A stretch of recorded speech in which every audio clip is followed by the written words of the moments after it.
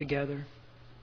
Show yourself to have the first place in this universe and make yourself to have the first place in our hearts. We pray it in your name. Amen. I wonder if you've ever been somewhere, been in a situation, and suddenly realized that in the crowd you're in, you just weren't quite religious enough to really fit in. If you've been a Christian or been around Christianity for any length of time, that's probably happened to you at one point or another. Maybe it was in a certain church that you visited or around a certain person that you knew, but suddenly you felt that your clothes weren't right for the occasion, or your hair was too long if you were a boy, or maybe your hair was too short if you were a woman, or your vocabulary was not churchy enough. We've all been in spots like that. I remember when I was in seminary, I was invited to preach in chapel towards the end of my last year, and I went to visit with the preaching professor to go over what was going to happen and how long I had and all these kinds of things. And we finished talking, and I was on my way out the door of his office, and he stopped me and said, "Oh, by the way, make sure you wear a coat and a tie." And not that he was being a legalist, but he knew that if I went into the pulpit with a coat and no tie, or a tie and no coat, that there would be people that would immediately discredit what I had to say because they had certain rules about what it looked like to be a Christian. So I'm sure all of us have experienced that, or at least seen it. Maybe some of us have been on the giving end of it, making other people feel like heathen because they didn't have this or that I dotted or T crossed. That's called legalism. Trying to put our laws on other people and make them feel that they have to measure up to a certain standard or be a certain man-made kind of person in order to really be a Christian. And it's always with us. It's always going to be with us. I've seen this week as I've read the reports coming back from the annual meeting of the Southern Baptist Convention that it is alive and well in our denomination. 3 things that came up this week were amazing to me. One is that a motion was made that any Christian who wanted to be in any leadership position in the SBC, their church had to give 10% to the Southern Baptist Convention, or else they were disqualified from leadership. Thankfully, that failed. But you have to do this amount as a church in order to really count. Another one that is still being debated is if you're baptized after you become a believer and by immersion, just like the Bible says, there are some in our convention that are now wanting to trace it a step further back and find out who that person was who baptized you and if they were really theologically sound, as if somehow your Christianity doesn't count if the guy that baptized you was a goofball. And the third one that passed, unfortunately, was that if you want to be in a leadership position in the Southern Baptist Convention now, you cannot ever have a sip of alcohol, which works okay for me because I don't drink alcohol, so I could be a leader in that regard, but Jesus couldn't. Jesus couldn't be a trustee in any of our agencies of the Southern Baptist Convention. It's amazing how easy it is for us to lay down laws that Jesus in the New Testament never laid down for us. That was a problem that Paul was constantly having to battle in these churches that he's writing to in the New Testament. Oftentimes for Paul, it was, you're not religious enough. And oftentimes that statement, you're not religious enough, was coming to new Christians. And very oftentimes it was coming with a very distinct Jewish accent.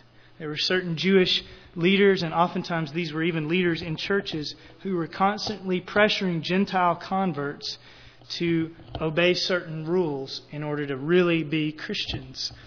And that's what Paul is writing about, and that's the situation he's speaking to in Colossians 2:16 through 23. So let's read it together and just get a picture of the kind of situation Paul is having to deal with here, and it's not unlike the world that we live in today. Therefore, no one is to act as your judge in regard to food or drink, or in respect to a festival or a new moon or a Sabbath day, things which are a mere shadow of what is to come, but the substance belongs to Christ. Let no one keep defrauding you of your prize by delighting in self-abasement and the worship of angels, taking his stand on visions he has seen, inflated without cause because of his fleshly mind, and not holding fast to the head, from whom the entire body, being supplied and held together by joints and ligaments, grows with a growth which is from God.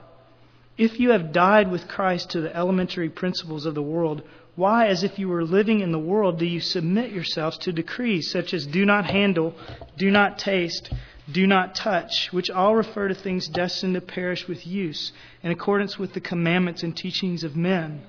These are matters which have, to be sure, the appearance of wisdom in self-made religion and self-abasement and severe treatment of the body, but are of no value against fleshly indulgence. What was happening in Colossae and in many of the New Testament churches were that Jewish leaders were coming to those churches and teaching Gentile converts that they had to become Jews in order to become Christians. Or that they had to submit to certain rules that weren't even really Jewish. They were just these particular leaders' soapboxes, we'll say. And you can see 3 of them in this passage. They were coming to these converts, these new Christians, and saying, in order to be a Christian, you have to submit to the Old Testament ceremonial laws. You have to eat kosher, food and drink in verse 16. You have to celebrate all the Jewish festivals and the monthly new moon celebrations. You have to do the Sabbath day just like we do it. And then in verse 18 and 19, they were also coming to these people and saying, not only do you need to follow the Old Testament ceremonial law to be a Christian, but you also need to imbibe the mysticism that we celebrate as part of our Jewish culture. There was an element of Judaism that was very mystical, not unlike some that you might see today on television. And so we read about worship of angels in verse 18 and taking their stand on visions that they had seen. A very mystical sect. And so some were coming and saying to these new Christians, oh, if you're really a Christian, you'll start to have visions like this. And you'll start to understand about all these angels. And then you'll really know what it means to be a believer. And then in verses 20 through 23, some were coming and saying, in order to really be a Christian, you have to adopt asceticism or self-deprivation. Kind of a desert hermit lifestyle. So you have this phrase that apparently Paul is quoting, that these teachers were saying, do not handle, do not taste, do not touch. And you have this discussion in verse 23 of self-abasement and severe treatment of the body. The constant refrain was, if you aren't doing these things, then you're not religious enough. And that's dangerous, isn't it? When someone comes to us with a list of rules and says, if you're not doing these things, then you can't possibly be a Christian, it's always dangerous, and they're usually a man-made list. They're dangerous to non-Christians, for one thing, because non-Christians, when they get a list of rules, immediately feel hated and condemned by the church, or the so-called church, and they write Christianity off, don't they? Or perhaps non-Christians get a list of rules from us, and they think, oh, Christianity is just a system of do's and don'ts, and if I can do these things, then I'm a good person and God will accept me. And that makes Jesus unnecessary in their eyes. And we've ruined the gospel for them. But this kind of thing, this legalism is dangerous to new Christians as well. That's what it was dangerous. The danger in Colossae was to new Christians, because new Christians, one, can get this list of things, all these things that they think they're supposed to do, and they can just get discouraged and give up. You tell them on the front end, all you have to do is trust Christ and you're His child. And then you start to pile up stuff on them. You know, you give them all these books they have to read and things they have to do. And they have to get up at 5 a.m. and pray and do all these things. And they just say, I can't make it. I must not really be a Christian. Or they have a strong willpower and they do all those things and they become little legalists and start to go around and telling everyone else that this is what you have to do to be a Christian. Spreading condemnation everywhere that they go. And legalism is even dangerous for those who are seasoned Christians, which is many of you. You've been Christians for a while. As if you begin to live by a set of rules thinking that's what makes you right with God, then you forget about Jesus. You forget how much you need Him. And without realizing, you stop trusting Him and start trusting yourself. And you also won't share the gospel as freely as you ought with unbelievers if you have all these strings attached. You won't be like the prodigal son's father who says, come back freely and I'll forgive you. You won't tell people about a God like that. You'll tell people about a God whom, if you come back to Him, then you got to work really hard on His farm to kind of make up for all the stupid stuff that you did in your youth. It's dangerous, legalism is. So we need to answer an important question tonight. And the important question is, what does God have to say about this? We know it's happening all around us. We know it was happening in Colossae. Some of us have seen it firsthand. What does God say about legalism? And what I want to do, answering that one broad question, what does God say about legalism, is try to put together or put it in three sub-questions. So three main questions that all fit under this one big question. What does God say about this tonight? And so the first sub-question and the first kind of main point tonight is this. What does God, through Paul, say about legalism in general? What's kind of the overall view? If we only had 10 minutes to discuss this passage, what would we say about it? I think the clearest way that we can summarize Colossians 2:16 through 23 is by saying this simple sentence. Religion doesn't save you. Jesus does. Right? That's something that I think most of us understand and can agree upon. Religion doesn't save you. Jesus does. And you can see, as we just kind of trace through these verses, that that's Paul's theme. In verse 16, he lists all these things that the new believers were being judged on. But then he says in verse 17, these things are a mere shadow of what is to come, but the substance belongs to Christ. The substance of Christianity is not rules. The substance of Christianity is Christ. Religion doesn't save you. Christ does. And then in verse 18 and 19, as he speaks to this mysticism that was being forced on these new believers, he says, you know what? What it means to be a Christian, verse 19, is to hold fast to the head of the body, who's Christ, as you read in the rest of Paul's writings. Being a Christian doesn't mean having lots of grandiose experiences. Being a Christian is holding fast to Christ, verse 19. And then as he gets to his third problem, this problem of self-deprivation, he says in verse 20, if you have died with Christ to the elementary principles of the world, why, as if you were living in the world, do you submit yourself to these decrees? You're dead to those things because you died with Christ. The substance of Christianity is Christ. Religion doesn't save us. Christ saves us. And then his exhortation to us out of that overarching truth is this. Do not let anyone judge you by man-made religious requirements. Do not let anyone tell you either are or are not a Christian based on some set of religious requirements that their church or your church or that individual has put together. That's not what it means to be a Christian. Religion does not save us. Christ saves us.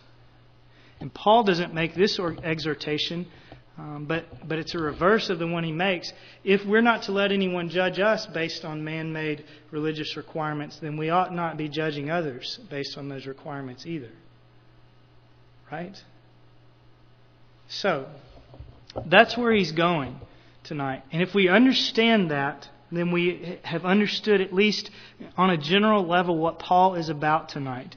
And it's incredibly liberating if we remember that we're saved by Christ, not by our own effort. And I want you just to follow Paul's train of thought, beginning back in verse 13, because there's a therefore at the beginning of verse 16 where we started. So we can't just overlook that and forget what it's there for. So begin in verse 13 and follow this train of thought with me. In verses 13 and 14, Paul says to these people, when you were dead in your transgressions and the uncircumcision of your flesh, He made you alive together with Him, having forgiven us all our transgressions, having canceled out the certificate of debt consisting of decrees against us, which was hostile to us, and has taken it out of the way, having nailed it to the cross. The certificate of debt consisting of decrees against us is God's righteous decrees, God's law that is against us because we have broken it. But what he is saying there in verses 13 and 14 is that because of Jesus, God's law cannot condemn us. So get that. That's the first thing in his logic tonight. God's law cannot condemn us. Verse 15, he says, when he had disarmed the rulers and authorities, meaning Satan and his minions, he made a public display of them, having triumphed over them through him. So verses 13 and 14, because of Jesus, God's law cannot condemn us. And then in verse 15, because of Jesus, the powers of darkness cannot condemn us. Isn't that amazing? God's law, God is the most powerful. And because of Jesus, He can't condemn us. Satan is next, more powerful than any human alive.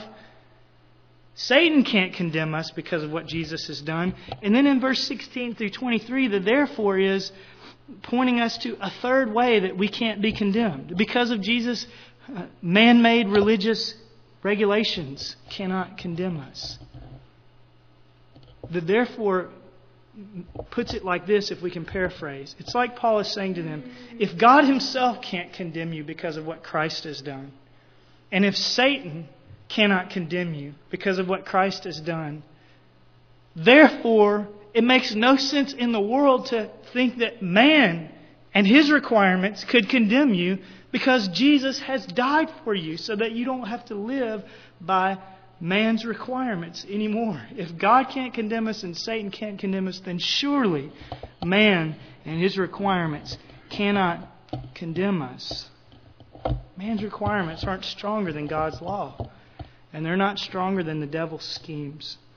And they cannot defeat those who are in Christ. So don't let anyone judge you based on man-made religious requirements. Christianity is not a religion in which man tries through his own efforts to pursue God. It's not a religion, and it's not a religion where man through various efforts pursues God. Christianity is a miracle where God, through the one act of the cross, pursues and wins over the hearts of men. That's a big difference. Therefore, what can man do to me? So that's the first question. In general, what is God through Paul saying? He's saying that religion doesn't save us. We don't save ourselves, in other words. Christ saves us. The second question then is this. What is God through Paul not saying in these verses? What is He not saying? And I ask this because I want to correct a potential misconception or misunderstanding that we may have when we read these verses, particularly verses 16 and 17. Paul is not saying that the Old Testament, which he's referring to in verse 16, has no value for the Christian. Paul is not saying that God's Old Testament law, which he refers to in verse 16, has no authority over New Testament Christian living. He's not nullifying Old Testament law. But one might conclude this by reading verse 16, because Paul is referring to Old Testament law here, isn't he? He's referring to food and drink, laws that were in the Old Testament, festivals and new moons and the Sabbath day, all these things that are a part of God's law, a part of the first 5 books of the Old Testament. So one might read this when he says, no one can judge you in regard to food, drink, festivals, new moons, or Sabbaths. And they might say, well, what Paul is saying then is don't pay any attention to those Old Testament laws because they were eradicated by Jesus. And God doesn't expect us to do anything with that. That's not what he's saying. Let me give you a few reasons why I don't believe that that's why he's saying. 5 reasons why Paul is not saying let's ignore the law. Number 1, Paul was a great lover of the Old Testament. Whenever the New Testament writers speak of Scripture, all of them except for Peter, one time when he refers to the letters of Paul, all the rest of the times when the New Testament writers are speaking of Scripture, they're speaking about the Old Testament. And you remember Paul wrote to Timothy, and he said, Timothy, you remember the Scriptures, the Old Testament that you've known from your youth, which is able to make you wise for salvation. And then he follows it with this famous verse. All Scripture, meaning the Old Testament, all Scripture is inspired by God and is profitable for teaching, for reproof, for correction, and for training in righteousness.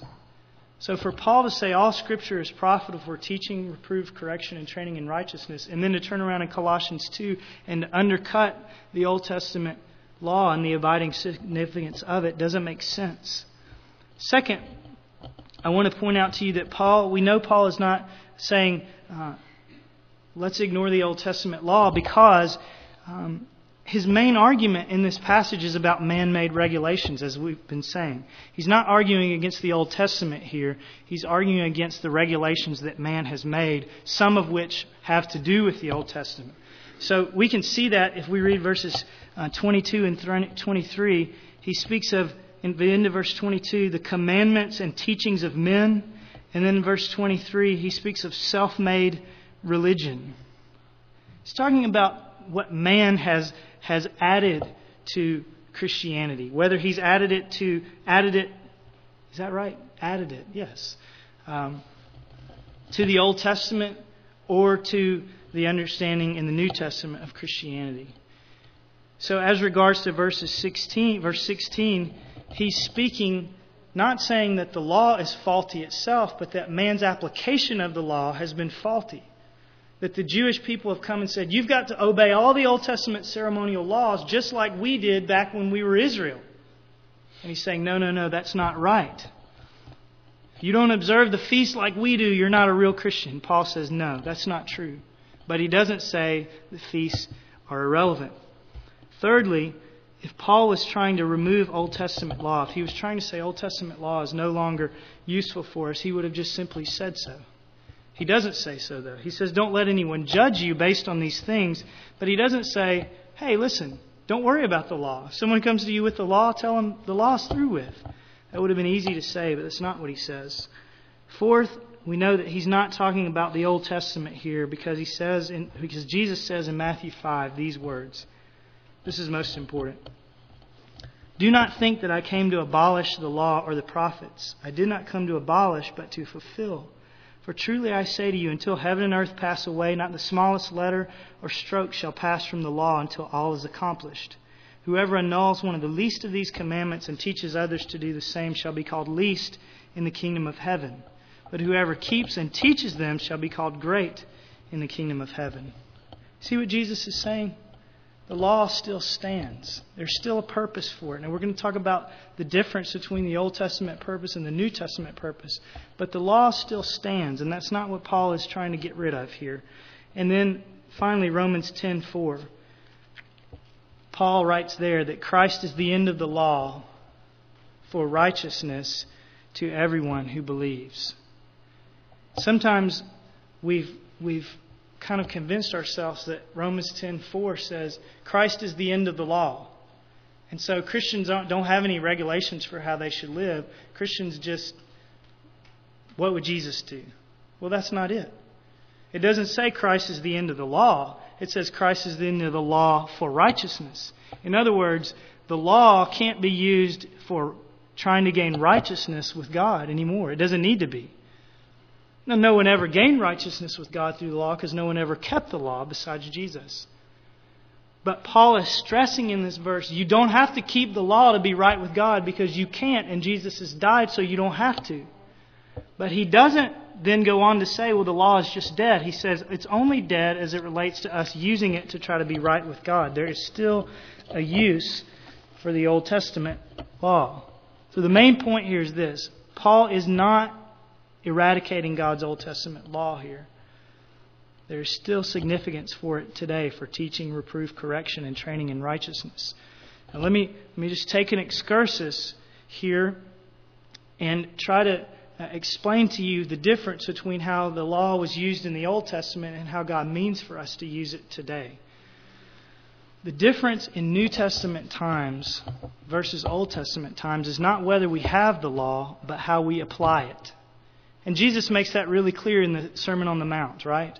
He gives all these commandments from the Old Testament and then he explains how they apply to those living in the New Testament kingdom. The law applies differently for New Testament Gentile believers spread out all across the globe than it did for Old Testament Jewish believers who were living just in a little strip of land called Israel. For Israel, the law had a national and a political and a municipal and a social element to it. The law was not just a spiritual thing for them, it was also a very physical thing, just like our Constitution is. So the law functioned not only as a spiritual emphasis for them, but it also functioned as a national kind of constitution. It doesn't have that same function for the international church because we are not one nation anymore.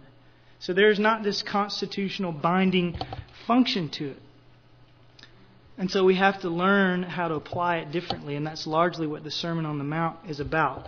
And I'll give you just one example about that from verse 16, and then we'll go on to talk about specifically what Paul is saying about legalism. I want to use from verse 16 the Sabbath as an example. Okay? For Israel, the Sabbath was a governmentally enforced religious observance. You didn't just have to do it to be doing what was right before the Lord. You had to do it in order not to get penalized by the government. So in Israel, by law, shops were closed on Saturday. And by law, the gates to Jerusalem, for example, were closed on Saturday so that merchants from the outside who weren't Jews couldn't come parading through the city with their wares. And in Israel, by law, if you were working on the Sabbath, they stoned you to death. That was the Sabbath in the Old Testament. Now, in the New Testament context, that can't be enforced for two reasons. Number one, in America, for instance, where we live as Christians, not everyone is a Christian, right? And so if I see my neighbor out in his yard, working in his yard on Sunday, I can't go and stone him because it's not our national law. And he's thankful for that. But secondly, we don't enforce the law the same way because we don't, in Christ, prove that we are Christians by strict adherence to the law. We are Christians based on our faith in Christ. And we're all going to sin. And if every time someone broke one of God's laws, we stoned them, we would all be dead, wouldn't we? And so Jesus set that example for us with the woman caught in adultery. It wasn't that the adultery commandment was all of a sudden gone from the 10 Commandments, and that's why they didn't stone her. It was because Jesus was putting in a new way of dealing with adulterers and a new way of dealing with people who broke the Sabbath or the other commandments. So, when I see my neighbor cutting the grass on Sunday, I may not be pleased about it. I may wish that he would come into the benefit of the Lord's day. But I'm not going to stone him because he's not a Christian and he doesn't understand the law. And secondly, because even if he were, there's grace for those who are in Christ. That's the difference in the law in the Old Testament and the New Testament. Now, these different situations, though, because we don't do things, apply the law the same in the New Testament, again, doesn't mean that it nullifies the law. It doesn't mean in this case that it nullifies the Sabbath principle. Living in America does not change the fact that all of us have weary bodies that need rest, complete rest, one day in 7. Living in America doesn't change the fact that our busy lives mean that we need a market day of the soul. That's what the Puritans called it. Every other day you're out in the marketplace working 6 days a week. You don't have a lot of time to read your Bible or hear preaching or sing or worship. And so we have one day that we set aside for that. That doesn't change because we live in America. And living in America doesn't change the fact that our prideful hearts need a reminder that work doesn't save us.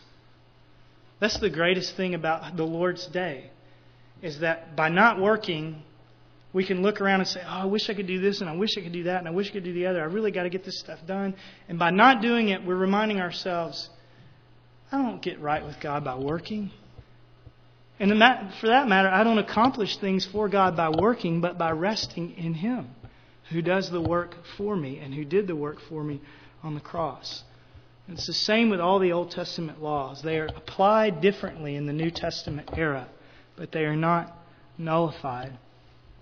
So again, Paul is not saying that the Old Testament law is nullified for the believer, and he's not saying that those who seek to obey the Old Testament law are legalists. So now, what is Paul saying about legalism specifically? We're going to look at these 3 examples. And I think that they are broad enough to cover much of the legalism that we see in our own day and that we're tempted to in our own hearts. So what does Paul say specifically about legalism? 3 things. Number 1, do not let anyone judge you based on man-made interpretation of God's law. Verses 16 and 17. So don't let anyone take the Bible and misuse it to make you feel guilty. If they use it correctly and you feel guilty, repent. But don't let them misuse it. It means you have to understand it. Number 2, don't let anyone convince you. This is from verses 18 and 19. Don't let anyone convince you that religious experience, such as the worship of angels and the vision seen, equals Christianity. Don't let anyone convince you that you have to have wild religious experiences in order to be a Christian. And number 3, don't let anyone convince you that self-deprivation equals Christianity. That if you become a monk, let's say, then you're really pious. Let's talk about those 3, and then we'll be done. Number 1, don't let anyone judge you based on a man-made interpretation of God's law. He gives some examples that we've discussed already. Food and drink. In a Jewish context, or in the context that the Colossians live in, perhaps someone was coming to them saying, if you're really a Christian, you can't eat pork. Cannot.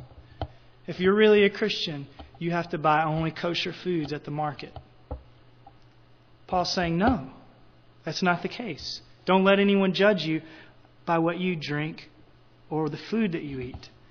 In our context, we've already mentioned this, but it might come in the form of someone coming to you and saying, hey, listen, if you're a Christian, you can't drink alcohol ever under any circumstances. It's wrong. Well, that's not in the Bible either. The Bible says don't get drunk. If someone gets drunk, they are in sin. Doesn't matter where they live or when they live. But the Bible doesn't teach that no one can drink alcohol. I don't think it's wise. I don't drink it. But we're not to judge someone who, not getting drunk, has freedom of consciousness enough to do so.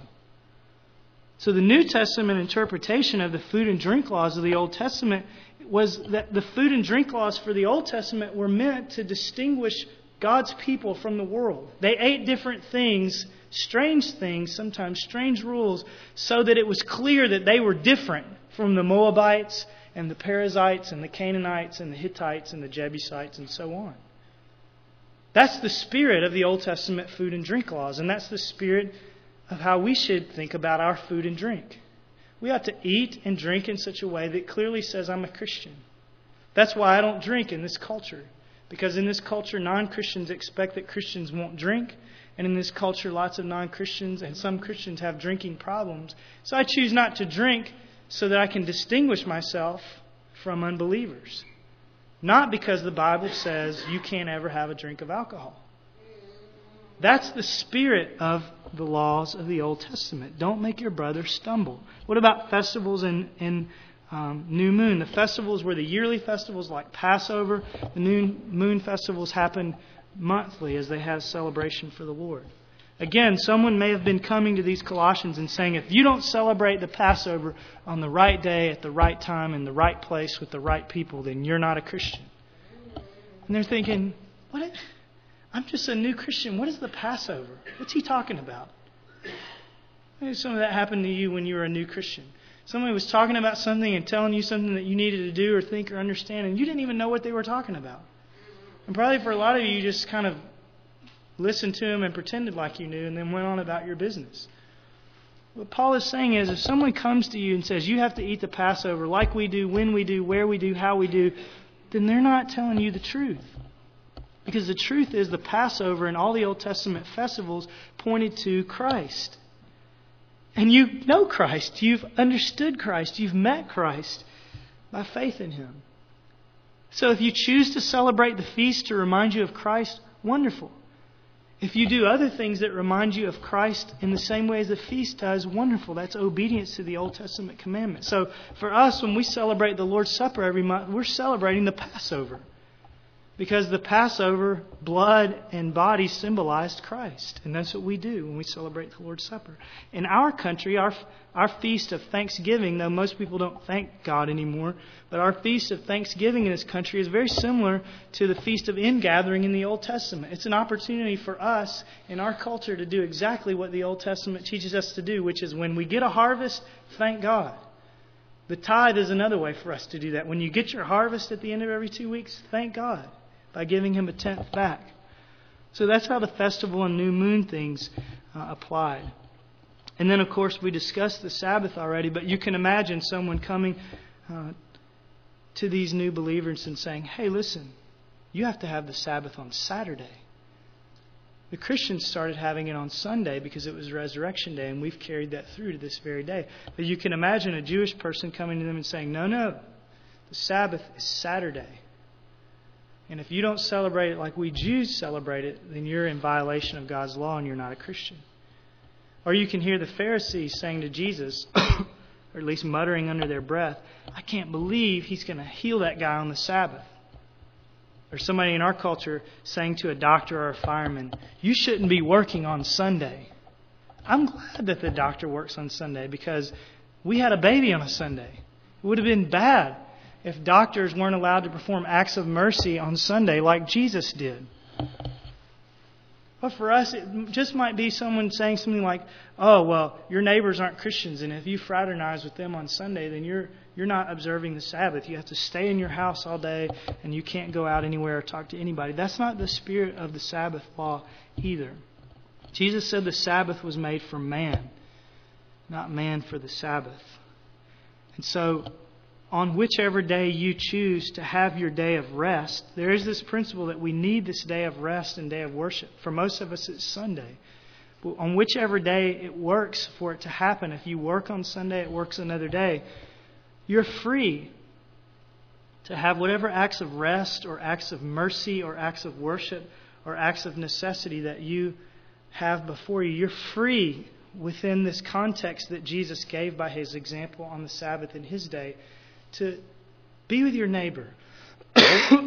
You're free to fight fires. You're free to do those things under the spirit of the day, which is we all need a day of rest and worship. In all these things, He says the substance is not in the food, and it's not in the drink, and it's not in the festival, and it's not on the new moon, and it's not in the Sabbath. The substance belongs to Christ. So I would say out of that, whatever you choose to eat or drink, whatever regulations you put on what you'll eat and what you'll drink, how much you'll eat or whatever it is, whatever you do with the different festival seasons of the year, these religious festivals, whatever you do with the Sabbath day, do it so that it will point you to Christ. Not because somebody's going to hit you with a 2x4 if you don't do it their way. And not because you think by doing this way, you're going to make yourself right with God. Use Sunday. Use Thanksgiving. Use the Lord's Supper. Use your eating habits. Use everything that you have access to point you to Jesus. But not to try to make you right with Jesus. So that's number 1. Do not let anyone judge you based on man-made interpretations of Old Testament laws. Number 2, this one might even be more popular or more necessary in our day. Do not let anyone convince you that religious experience equals Christianity. Verse 18, let no one keep defrauding you of your prize by delighting in self-abasement and the worship of angels, taking a stand on visions he has seen, inflated without cause by his fleshly mind, and not holding fast to the head. In Paul's day, as we just read, the problem that they were having was that some worshipped angels, some were self-abasers, meaning they had false humility. They were always trying to appear as though they were really humble. Maybe they wore really poor-looking clothes, or we don't know how they did it, but they were always trying to appear religious in the way that they talked, in the way that they looked. And some were seeing visions, and apparently they were saying, you've got to be this kind of person in order to be a Christian. Now, all of this you might see repeated except for the shabby clothes if you turn on the TV tonight and turn to the right television channel, right? It won't be the shabby clothes. There will be purple suits and gold chairs and things like that. But you'll have people taking their stand on visions that they've seen and talking a lot about angels and those kinds of things. And purporting to you that this is what real Christianity is all about. Well, I don't think so. Paul says don't be carried away by that kind of stuff. More likely, you might run into this kind of problem, this religious experience equals Christianity thing, with folks who will tell you that in order to really be a Christian, you've got to speak in tongues, right? I don't have a problem with someone speaking in tongues, but the Bible doesn't say that's the sign of being a Christian. Or you might feel bad about yourself because you don't have the same spiritual gift as someone else. Maybe your gift is very small or very private, and someone else has a gift that is very glamorous. And you say, man, I really ought to be doing what she's doing. Then I would be godly.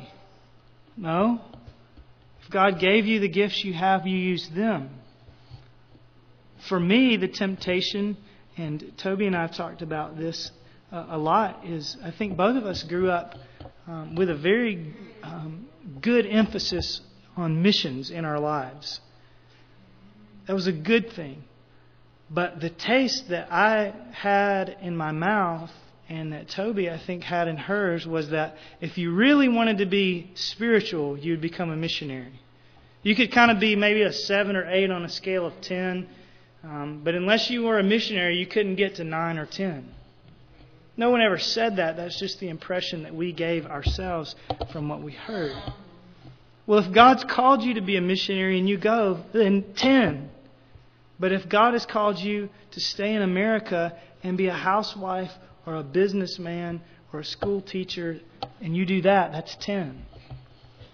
So don't think that if you do this or that, or you have this experience or that, that you're really spiritual. Now, all these things I've mentioned, except for TBN, might be great things. But if God hasn't called you to them, then it's just pride, and it's actually disobedience to try to do them. The question for all of us is not how much have I experienced, not how much have I accomplished, not how successful have I been. The question for all of us is, from verse 19, do I hold fast to the head?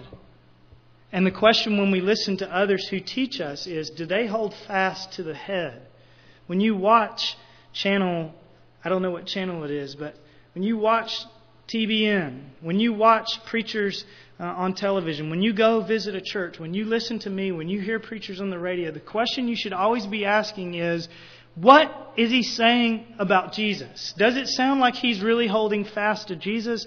Or is he more concerned with his experiences, his visions, his successes, or his hobby horses in theology? And it's the same question you have to ask yourself.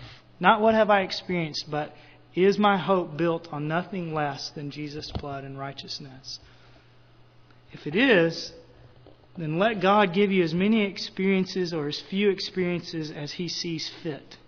And if your hope is not built on Jesus, then it doesn't matter how religious you are.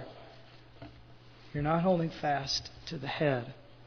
So 2, don't let anyone convince you that religious experience equals Christianity. And 3, do not let anyone convince you that self-deprivation or asceticism equals Christianity.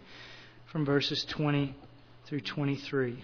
The phrase I'll zero in on there is in verse 21, Paul quoting these false teachers, saying, do not handle, do not taste, do not touch. And we don't know what he means by all that. It could be another faulty application of Old Testament food and drink laws. It could be that they're advocating a monastic type lifestyle. They were monks, Jewish monks in the early days called Essenes. If you've heard of the Dead Sea Scrolls, they were found in caves, and the men who had them in those caves were called Essenes. They were some of the earliest monks. They were Jewish monks.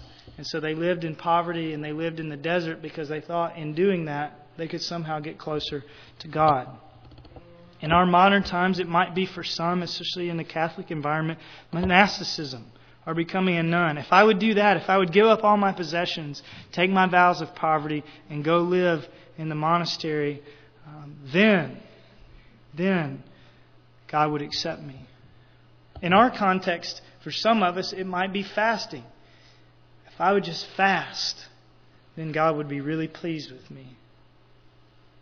For some of us, it might be monetary self-denial. We think by giving a certain amount of money away, if we give more and more money away, then we're really spiritual and godly. Or, as I mentioned already, for some of us it might be thinking, if I go to a really hard mission field where they might kill me, then God would be pleased. If I could be like the Basses and go where they go, then I'd really be godly. Well, they're no more godly than you if you're doing what God's called you to do. God is not asking us to make self-sacrifice beyond what He has said in His Word.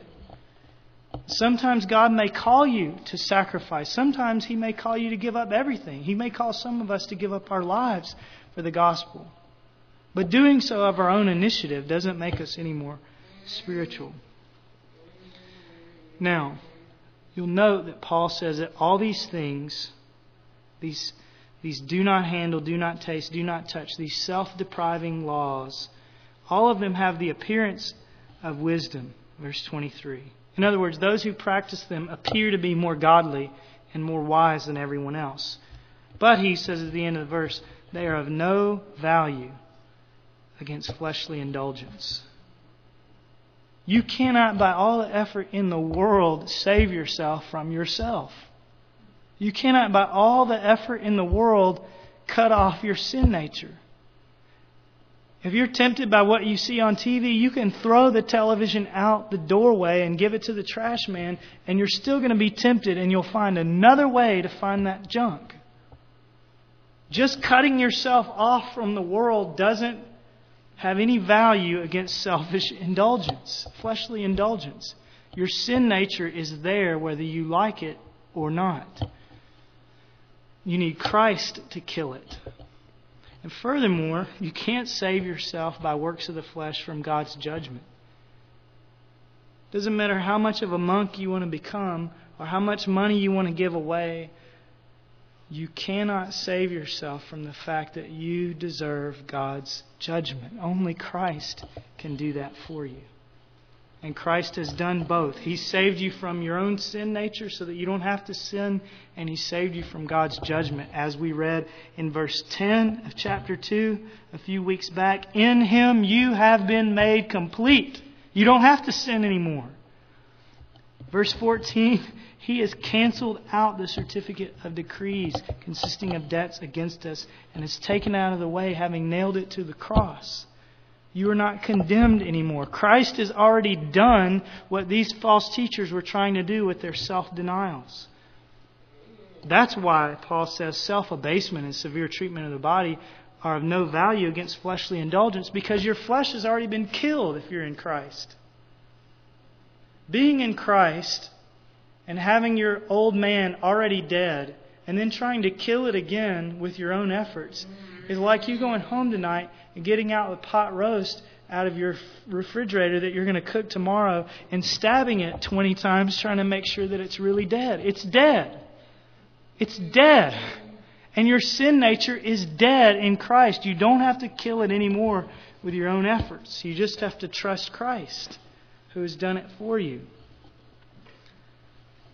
And so Paul says, if we died with Christ, verse 20, if we died to the elementary principles of the world, why, as if we were still living in the world, do we submit ourselves to these same old rules?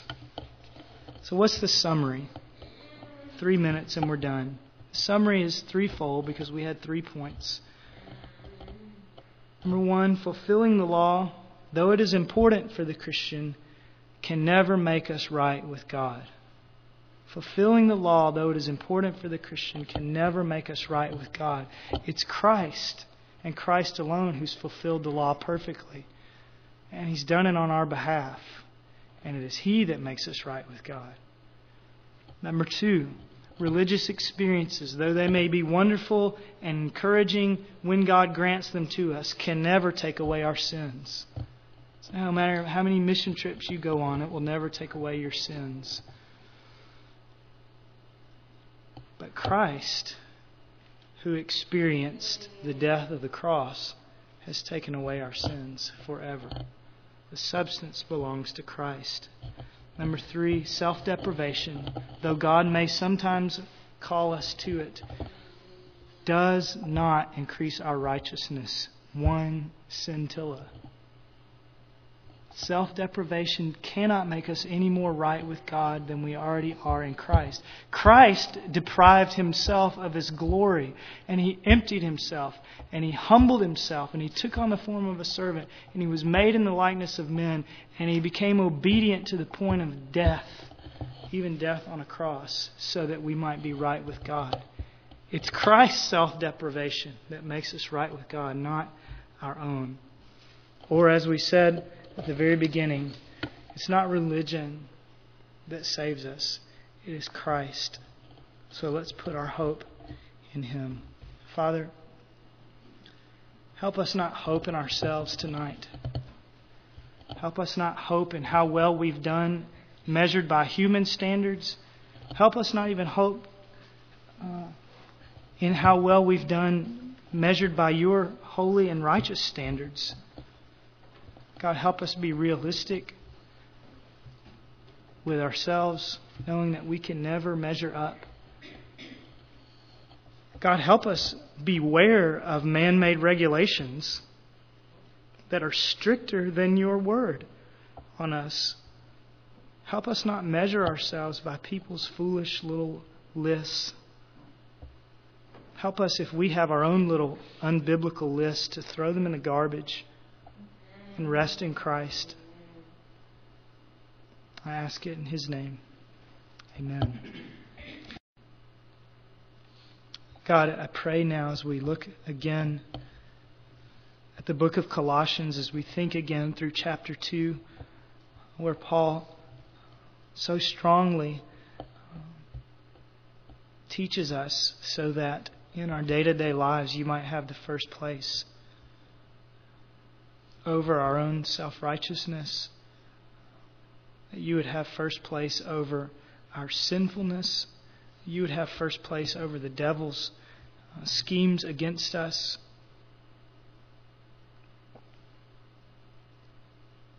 Jesus, you died so that every knee might bow and every tongue might confess that you are Lord. So tonight, as we study your word again,